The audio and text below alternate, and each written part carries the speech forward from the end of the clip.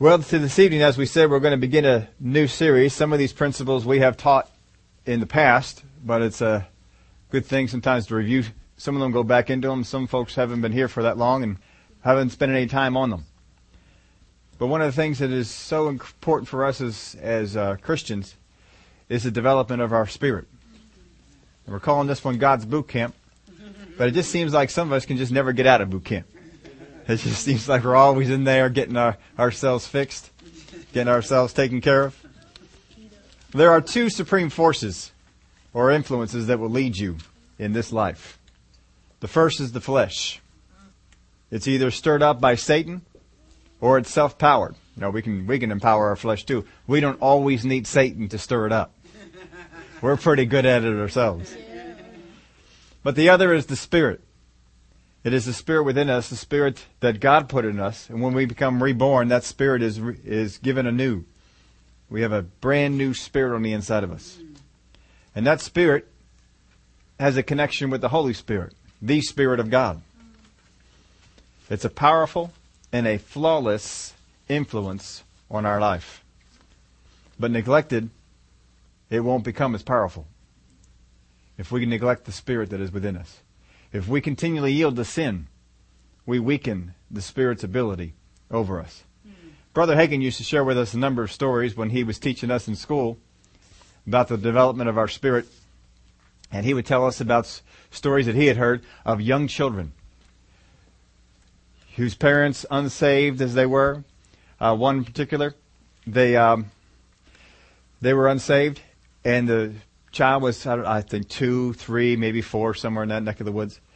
And they were out and they had an accident. And right at the moment that they had an accident, the child got up and ran outside, and the babysitter ran after the child. And the child just said, "We have to save Mommy and Daddy." There's another time when he would tell us a story of a young child. They were in an airplane, and they were watching the plane take off from the runway. And the child, young child again, 3, 4, 5, somewhere in that area, was watching the plane take off. And he turned to Mom and he says, "Mommy, Daddy's not on that plane, is he?" And she said, "Well, yeah, you know he's on that plane. He went on, he has to go to such and such a place." And he says, "Doesn't Daddy know it's going to crash into the mountain?" Not more than a few moments later, the plane crashed into the mountain. A number of stories like this, and it just goes to show us that when we are born into this life, we're not that far from God. That it's through our yieldedness to sin that we grow apart from Him. That our spirit actually is more in tune with the Spirit of God in the beginning of our life than many of us ever get back to. But we can get back to that, and we can focus on that. Paul used to taught about in the Word of God that when sin came, when the law came, that he died. That up until that point, I guess he was alive. And we've come out with that, with the law of accountability, that up until the point that a child becomes accountable, it seems that they're born again, which would make sense, because there is no place in the Word of God that is ever written that your name is written in the book of life. No place in the Word of God that you can find that the Word of God says God has written your name in the book of life at some point in your life. What He says is your name is blotted out. So apparently your name was in there. It would seem that everyone's name is in there until some point along the way they do something that causes it to be blotted out. Rejecting Jesus Christ as Savior. Such things like that. We're not trying to teach you that everybody's saved. But it seems like when you're born in this life, you start out on that side until you come to a place of rejecting Jesus Christ. You see, if your name had to be written in the book of life at the time that you got born again, then what happens to a child who's a year old? They never came to a place of being born again. Their name never got written in because they never accepted Jesus Christ as their Savior. They're a year old. What happened to them?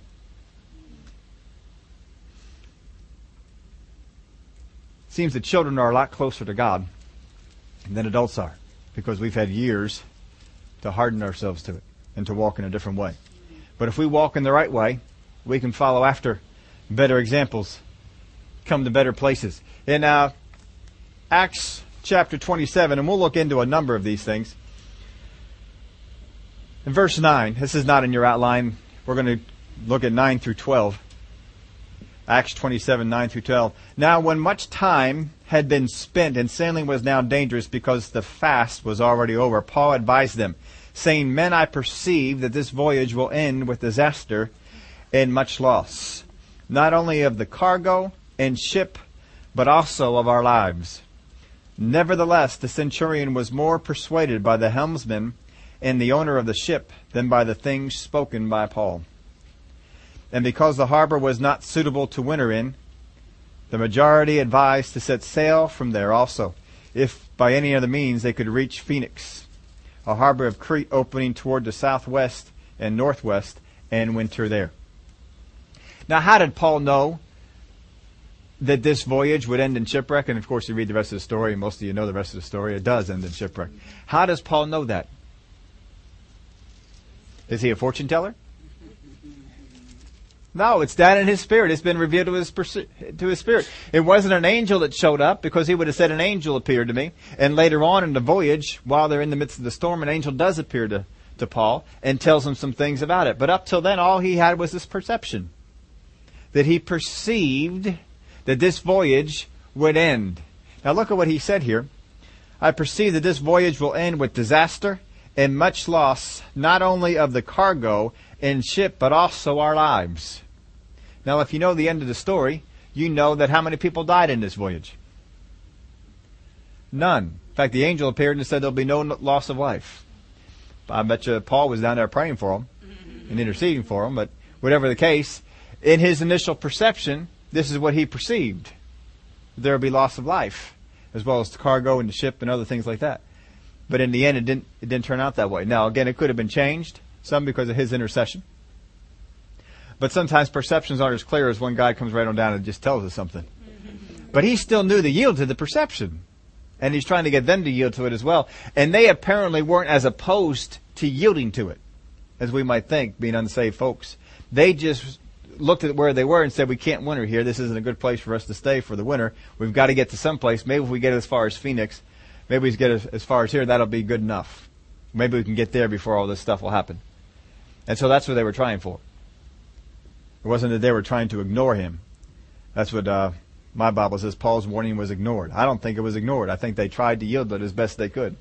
Of course, in the end, it would have been better for them to winter in a non-winterized port than to have the ship go down the way it did. But hey, what are you going to do? But this is a perception. Now we'll look at other examples of people who picked up on things and heard things, and God guided them and God led them. Isn't it a whole lot better if God led you? Wouldn't it be better if God led you to take that job or not to take that job?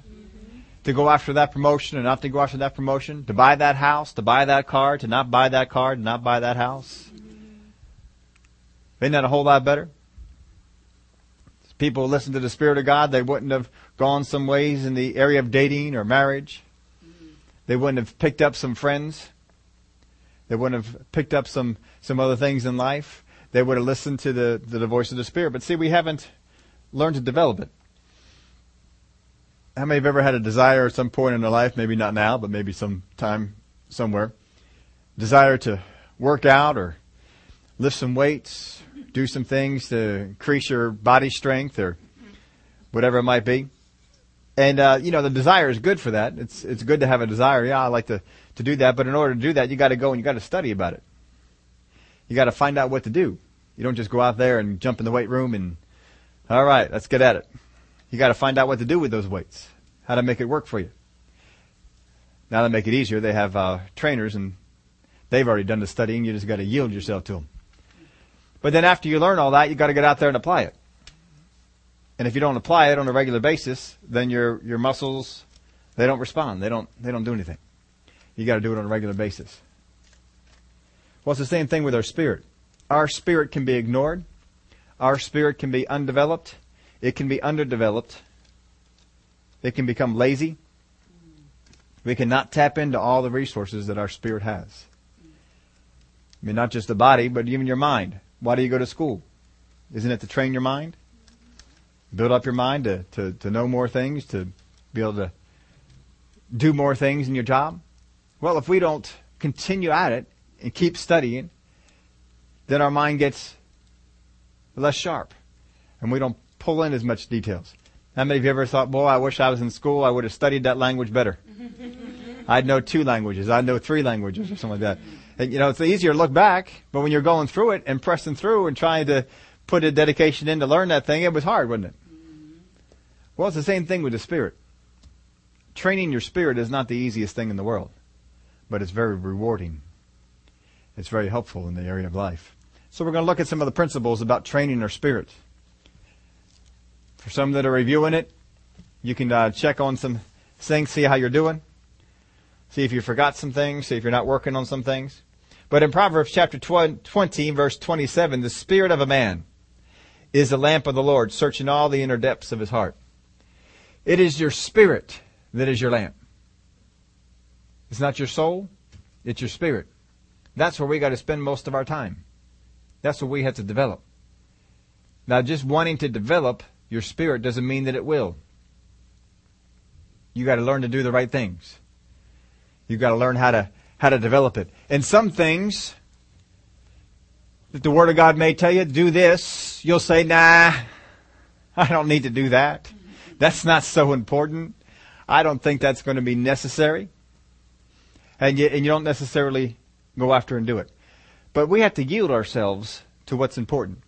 People who go into the martial arts or the karate and things like that, if you're going to develop that, you have a person who's ahead of you. And they mentor you and they help you and they tell you things to do, and you have to yield yourself to those things that they say to do, even though they may not seem all that important. You all know that all through most of my life I like to run and do things of that nature. But in high school I was pretty ignorant. I just ran. I didn't know anything about the sport. I didn't study any books. I didn't read any magazines. All I did was run. I didn't even have the right shoes. I just had these Sears and Roebuck pairs of sneakers and ran in them. Didn't have anything at all. I ran 10, 15 miles in those things a day and didn't think much of it.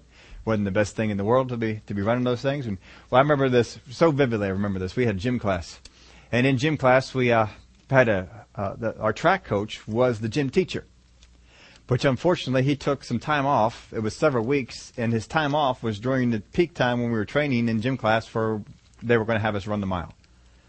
And we were going to run the mile, and you're supposed to be able to run the mile so fast in order to get an A and B and C and all that sort of stuff. And so they had workouts. Well, he wasn't there when we were doing these particular workouts on the track. It was a substitute teacher. It was a lady gym teacher who had come out, and she wasn't a track coach. In fact, she wasn't. I think she was a coach somewhere in school. I'm not sure what she coached. I don't remember that part, but I know she had nothing to do with the track and field area. But he did. And so he wrote up these things for us to do to help us get better at the mile. And I had no idea what in the world he was trying to get us to do. So I jumped to my own conclusions about it. And so what he had us do was he would have us run around the track halfway and then walk the other half. And then run around the track halfway and then walk the other half. I said, that is the most ridiculous thing in the world. I can run 15 miles. I don't need to be walking halfway around the track. And so you watch a lot of these novice runners, they put everything they could, and all they can do is get halfway around the track, and then they're glad they can be walking the rest of the way. And that's all that they were able to get done. But no one explained to me the purpose of why you would run around the track halfway and then walk the other half. And I think at some point they said to run the full lap and then walk so far, but no one ever explained it to me. So I just went out there, and while gym class is going on, I just ran the whole gym class. We had 45 minutes out there in gym. I ran the whole gym class. And then I still ran in the morning. I still ran at night and did all the other running I was going. I just had it to be extra. And I just thought nothing of it. And so we got on out there and we had our time to do the times for all this. And I understand, the only kind of running I've ever done was just whatever I learned, whatever I did myself. I ran to work. I ran to school. I ran any place. I ran to church. I ran to youth group. I ran to any youth group event. I ran everywhere. I needed no car and paid no insurance. And no one had to drop me off anywhere. I could run anywhere I needed to go and did. And just would run there. And so when we had the competition, well, the final grade, we ran around, and I was the second one in as far as time was concerned. There was one guy who was faster than I was. He was about 30 seconds faster on the mile run, and everybody else was after us. And that was it. And I thought, well, that's fine and that's good. Never came to an understanding of what our coach there was trying to do. I just figured I knew what it was that he was trying to do, and that was it. And that was my senior year, first freshman year in college. I went to college, and we got on out there. And again, all I've been doing is just running. And so we get on out there in college, and I track or cross country team had already shown up. They were up there a week earlier, and I showed up later and found out, is there any kind of team around here? Yeah, they meet over here. So I go on over, and they say, sure, we'll love to have you be a part. And so I got to be a part, and all they were doing was distance, just getting everybody ready. I found out later why almost everybody who was on the cross country team came to cross country camp out of shape. They didn't run all summer. None of them did. I was the only one who ever ran all summer. But anyway, we got there, and that's all we're doing is distance. So I'm not learning anything. I'm still thinking the same thing. Then all of a sudden, we show up down on the track. And all the other guys, they know exactly I have no idea what to expect, but they all know exactly what to expect. And so we get on down there, and he says, all right, we're doing 20 quarters. Now, it didn't mean anything to me, but what it ended up being was that you'd run 1/4 of a mile 20 times. And they gave us 2 minutes rest between each one. Now, you add that up, that's 5 miles of sprints. You were supposed to run these things at 90% speed. And they timed you on your first one. They timed everyone. But they would remember the first one. Because if you came in the first one at 60 seconds, you were expected to come in the next one at no less than 65 and no faster than 55. And if you slowed down too much, they'd get on you. They wanted that speed to be the same all the way on around. Nor could you come in there really slow and then just, they had some things that they were doing. So we did this thing, dear Lord, I thought I'd die after that. That was the most brutal workout I'd ever had. And they told us afterwards, said, yeah, coach has softened up a little bit. We used to have to do hills after this. But we would run 3 or 4 miles before that workout and then run 3 or 4 miles after the workout, just to warm up and warm down and all this. So that was my first time. And so I would begin to inquire, why are we doing this? Why are we running a 1/4 mile one time around the track so fast and then, taking time to rest? And then it was explained to me how that develops your race speed and how that develops you running at a faster pace, and it develops your body to get used to running at a faster pace for a shorter distance. But by putting them all together, it gets it closer to a race. Then I understood the whole philosophy behind it. So, I can embrace this. But see, no one ever told me the philosophy behind it. The coach back in high school wasn't around to tell me this is why we're doing this. Otherwise, I would have embraced it back then, gladly. And I would have been sprinting around them quarters and walking afterwards and enjoying that. But I learned the joy of intervals. Is what they're called. They were called interval training. And we learned the joy of them. Not only did they do 20 quarters, but they did another one called ladders, which you would start off with a 2:20, then progress to a quarter, and then go to a half, and then go to a 3/4, and then go to a mile. And then you'd step back down, go to 3/4 and a half and a quarter and a 2:20. And that was your workout. And they had a whole lot of other different ones they could do as well. And during the summer, I came up with some and did some reading and found some things to do. But see, this is a whole other aspect of training that I didn't know about. All I knew was to run distance. I didn't know about that. Then I found out there's some other kind of training beside that. That was 2 kinds. There's about 2 other kinds that we focused on. Then these were all types of trainings that we did. And they all developed different things. But I didn't know about it and didn't get the benefit of it, even though it was out there for me to know. So there's things that you can do to develop your spirit. But you got to know what it is that will develop it, and the purpose behind it. Because if you don't know what it is, and if you don't know the purpose behind it, you'll react to it like I did the first time I found out about intervals. I don't need this. This is for novices. Found out it wasn't for novices. In fact, novices couldn't even pull these things off. You needed somebody to tell you.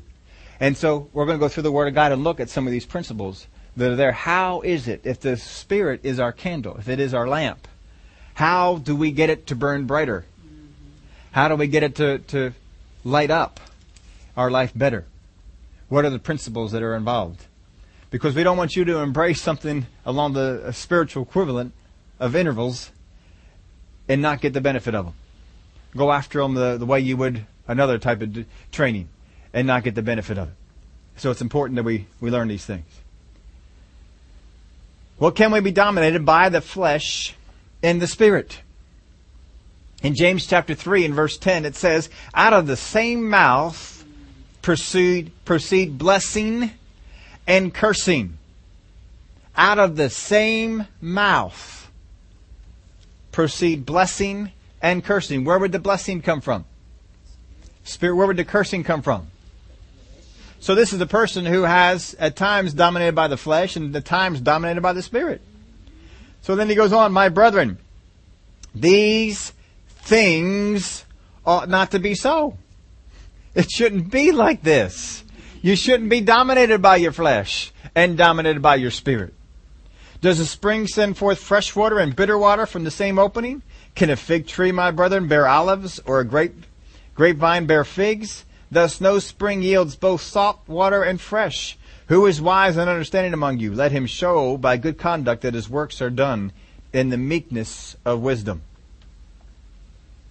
Well, we got to get out of that place because it's not natural for you to give fresh water and salt water. It's not natural for you to try and bear figs and grapes. That's not natural. That's not something to be done. We need to bear one or the other, and it sure is better to do the good. Well, in the area of feeding the flesh, first off, we feed our flesh this way. First, give in to sin. When sin comes up, just give in to it. Every time you give in to sin, every time sin comes into your life and you give in, you are feeding your flesh. You are training your flesh. You are giving your flesh weights and working out your flesh.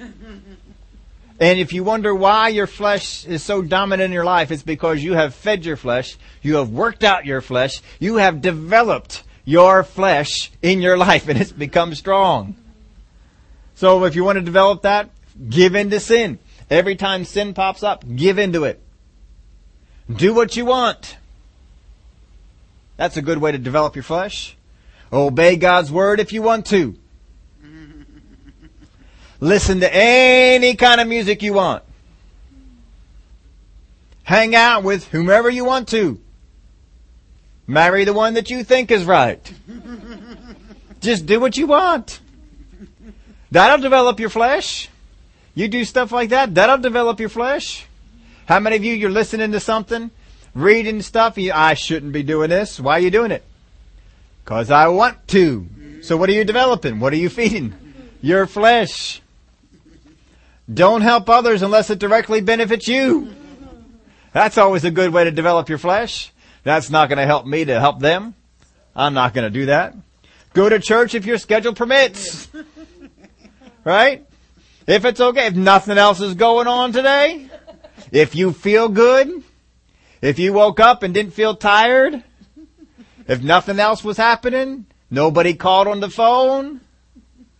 No special on TV. Then go ahead, go to church. Give your desires priority in your life. Whatever it is you want, you give it the priority. If you want to get that thing, that's your desire, go ahead and get it. Don't worry about what God says. Don't worry about if God says you should or shouldn't. Just go ahead and do it. You're tired of your car, get a new one. Don't worry about if God says, no, don't do it. Don't worry about that. Just feed your flesh. Now, it's not to say that every time you buy a new car, it's your flesh. Please don't think that. You can go out and buy nice stuff and God be in it. And God be telling you, go on out there and do that now. That's all right. God may say, no, don't get it yet. Don't get it yet. Don't get it yet. Now get it. Because all of a sudden there's a deal there. Amen. There's a good deal. Or something was better. I don't know what it is. We don't have to know. Sometimes they'll tell us. But just be walking that way. But if you want to develop your flesh, do it this way. Now, if you walk in the flesh, here's what you'll get. You will always struggle with what you know to be right and what you want to be right. That will always be a struggle for you if you continually feed your flesh over your spirit. You will always struggle with what you know to be right and what you want to be right. Well, I know I shouldn't do that, but I want to. And you got that struggle going on. How many times have you struggled and what you know to be right wins, And you think, oh, I won that one. No, you didn't. You didn't win that. It shouldn't have been a battle. It shouldn't have even been a battle. The fact that there was a battle says your flesh has a handle on your life. It shouldn't have been a battle. If God says, no, don't do it, you should say, yes, sir. And that's it. Don't even entertain it. Don't even think about it. You shouldn't even entertain something that God says no to. As soon as God says no to you, say, that's it. I'm done. I'm not thinking about it anymore. The reason we have struggles in this area is because I keep going, but God, how about if I do it this way? When you decide you want God's direction, it will be hard for you to hear it. If you feed your flesh. When you decide you want God's direction, it will be hard for you to hear it. I like this one. Other people will not rise to help you unless it directly benefits them. Why is that? Because I don't rise to help them unless it directly benefits me. The voice of your flesh will rise so strong in you that it will sound like the voice of your spirit. How many of you have heard people, seen people, and I think God is leading me to do this. And you hear that and you say, no, God is not leading you. And you can give them verses, scriptures. Yeah, but I just think God is leading me to do that. And you sit there shaking your head. How can you think that? This is why. If you feed your flesh, you'll have a hard time discerning that voice. And the voice of your flesh will sound like the voice of God. And people people who walk this way, they have no idea. No idea. Because this is worded carefully. The voice of your flesh will rise so strong in you that it will sound like the voice of your spirit. And so it'll rise up in them and they'll say, I think God wants me to do this. And they step out to do it. And a week later, nope, God doesn't want me to do that anymore. God wants me to do this. No clue. You sit there shaking your head and say, surely now you'll realize that wasn't God. Nope, not. God wanted me to do that. Now He wants me to do this. You think, how can anyone be so stupid? Well, we may have been one of those ones that was that stupid before, huh? Amen. But you can't tell. Amen. You cannot tell. That voice of your flesh sounds just like the voice of God. It sounds just like it. And you're going to go after it and obey it and do it just like it was the voice of God because you think it is. And next week, God will change His mind. And then He'll change His mind again. And then He'll change His mind again. God changes His mind an awful lot for some people.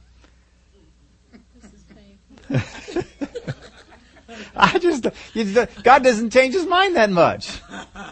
He doesn't make mistakes, first off. And if He says, I want you to go over there and do that, He wants you to go over there and do that. That's all there is to it. You imagine on the battlefield? If a sergeant says to a private, go over there and do that. He comes back over, I don't think you want me to do that.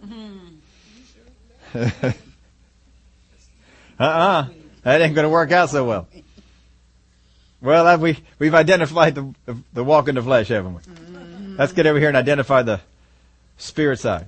First, feed the spirit. You know how to do this. Word meditations. Just meditate on the Word of God. Get in there, meditate on the Word. Don't meditate on country music. Meditate on the Word of God. Get in there, meditate on that stuff. That'll help you out. Get in there and don't let your life be dominated by news. Get KYW off of your radio in your car. Get channel 3, 6, and 10 off of your stations at 11 o'clock at night. Get rid of them. ESPN, get rid of all those things. You don't need them newscasters coming on in and filling your mind with stuff. Get it out of there. Now, I'm not saying that you have to have all your meditations be based on the Word of God, but make sure that they aren't anti. See, there's a lot of music out there that's anti-Word. You want to go out there and watch some sporting thing, or you want to watch some ice skating thing, and it's not necessarily Word of God, but it's not against it, then that's fine. But don't get out there and listen to news commentators who are against the Word of God and are against God. That's not going to help you out. Don't sit there and sing tunes, the songs about adultery, immorality, lying, deception. Don't be singing those songs. I like David Ingalls' song. He does that. I don't sing them songs anymore. Like Born to Lose and all the like before. What you say is what you get for sure. I don't sing those songs anymore. Don't sing them. Don't let them in. Don't entertain things that are against the Word. I had occasion that needed to get to the doctor's office this morning. One of those things that just suddenly came up from last night, and so I'm in there having him check out this injury, and as I'm sitting there, and he's ordering the X-rays and the stuff I had to go out and get done. And he looks over my file and he says, are you a candidate for the flu shot? I said, no, sir. He's going to give me one even for free. I said, no, I'm not a candidate for that. Not even going to entertain all that stuff. Don't need it. Don't even give it a second thought after that. Well, if I get that, maybe I will. No! Get the word meditations going on the inside. Joshua chapter 1, verse 8 and 9. This book of the law shall not depart from your mouth, but you shall meditate in it day and night, that you may observe to do according to all that is written in it. For then you will make your way prosperous, and then you will have good success. Have I not commanded you? Be strong and of good courage, and do not be afraid, nor be dismayed. For the Lord your God is with you wherever you go. Amen. Get those meditations down. And go over stuff that's good to be thinking on. And meditate on that stuff. Word actions. Matthew chapter 7, verse 24. Therefore, whoever hears these sayings of mine and does them. Oh, people, it does not do you any good to have word meditations and not do the things you meditate on. That's like going out there and reading weightlifting books and sitting on your couch. Does you no good at all. It does not work. It doesn't even help to sit on your couch and watch the TV with somebody else do it. No. You have to get out there and do it. Therefore, whoever hears these sayings of mine and does them, you must do them. If you don't do them, they're not doing you any good. I will liken him to a wise man who built his house on the rock. And the rain descended, the floods came, and the winds blew and beat on the house, and it did not fall, for it was founded on the rock. But everyone who hears these sayings of mine and does not do them will be like a foolish man who built his house on the sand, and the rain descended, the floods came, and the winds blew and beat on that house, and it fell, and great was its fall. If you want to be able to negotiate, standing in the face of storms, do what you know to do. Have word actions. 2 Chronicles chapter 30, verse 8. Now do not be stiff-necked as your fathers were, but yield yourselves to the Lord and enter His sanctuary, which He has sanctified forever, and serve the Lord your God. And the fierceness of His wrath may turn away from you. That the fierceness of His wrath may turn away from you. Well, you got to have word desires. You got to desire the things of God. These folks became stiff-necked because they desired something different from God. Do not be stiff-necked as your fathers were, but yield yourselves to the Lord. The reason we don't yield ourselves is because I don't desire the thing. I desire something else more.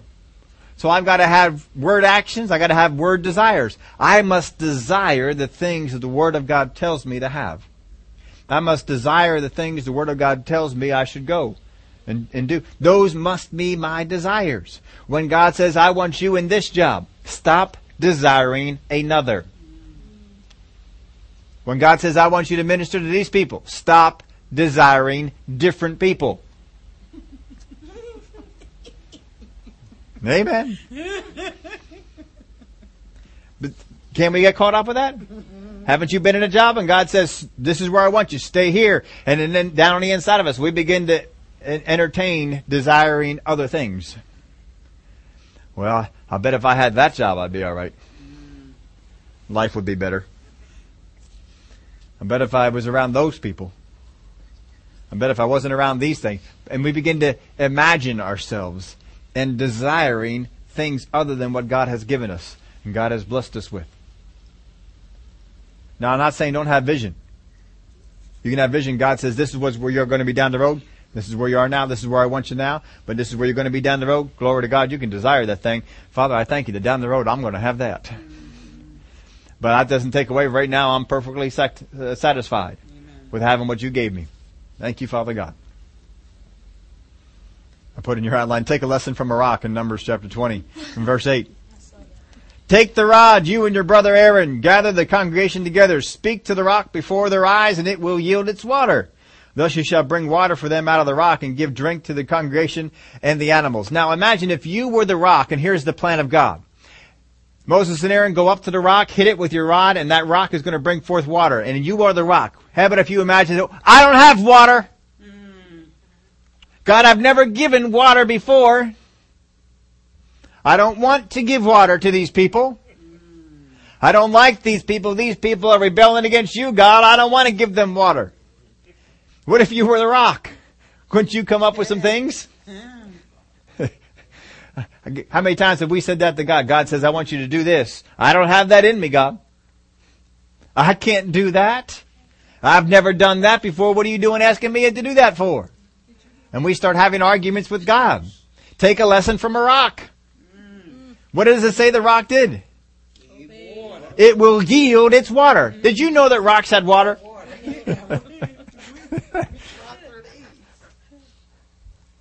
It will yield its water. Must have been a lot of water in that rock because it watered a lot of people. Thus you shall bring water for them out of the rock and give drink to the congregation. See, if that rock had other desires, pursued other desires, it wouldn't have yielded. It wouldn't have given it up. But God says, rock, give water. Okay, God, I'm ready. That's how we got to be. Take a lesson from a rock. The last is godly emotions. We'll get more into these things as time goes on. I didn't figure we had a whole lot of time to get into each one of them. But godly emotions. Too often, we let our emotions rule us. If I feel good today, if I feel bad today, if so-and-so made me mad, if so-and-so made me hurt, if so-and-so got me angry, don't we have certain reactions and certain ways of going? Why do we have them?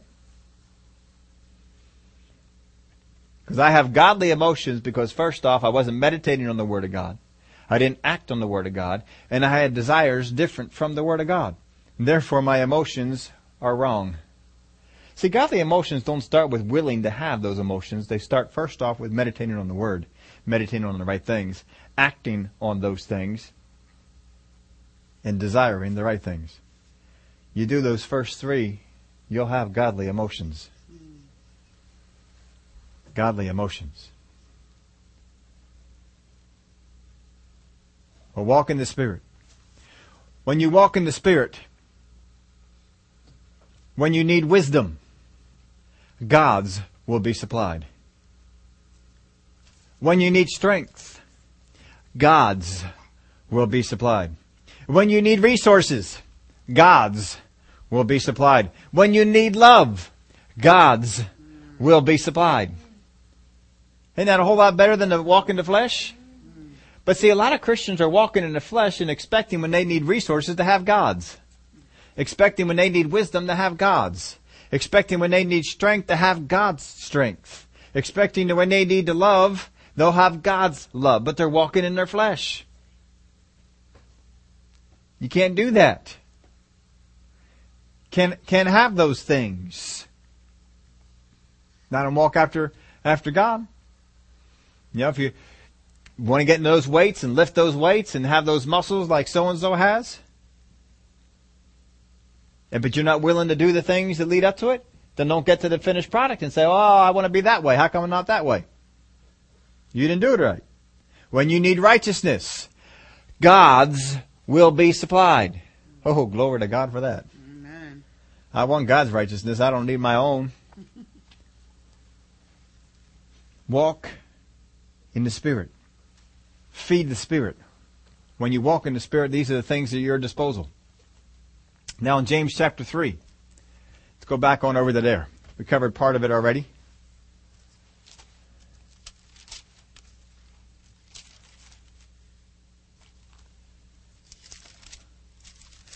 James chapter 3. We'll pick up at verse 10 again where we already had read.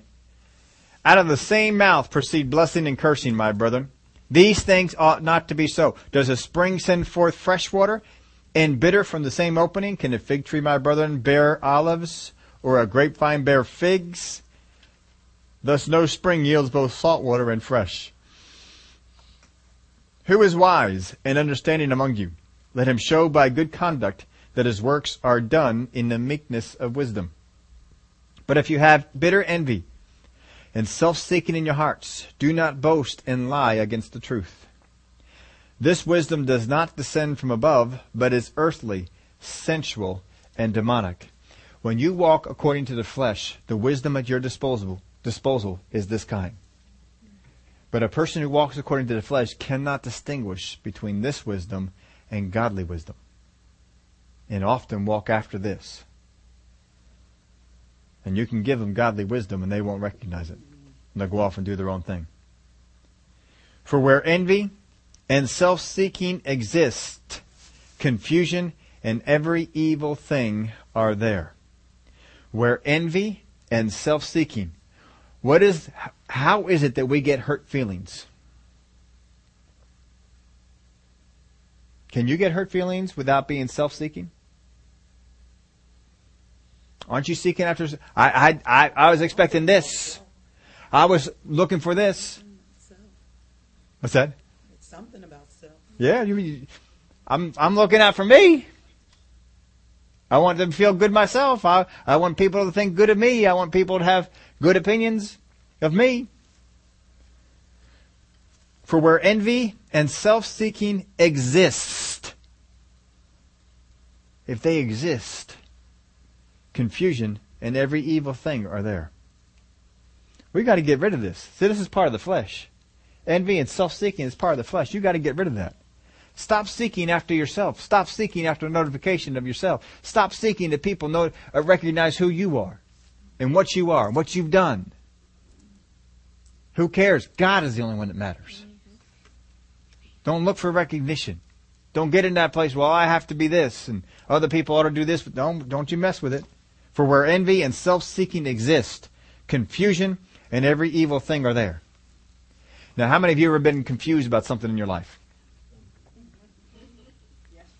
You can use this scripture against it if you're walking right. Confusion, you have no part in my life because I do not allow envy and I do not allow self-seeking in my life. Therefore, you have no right to be here. I am not confused on this issue. I am not unclear. God's way is clear to me, and it is certain. And you have no place in this. How many of you ever come against confusion that way? You know you can. Because confusion exists where? Where envy and self-seeking are.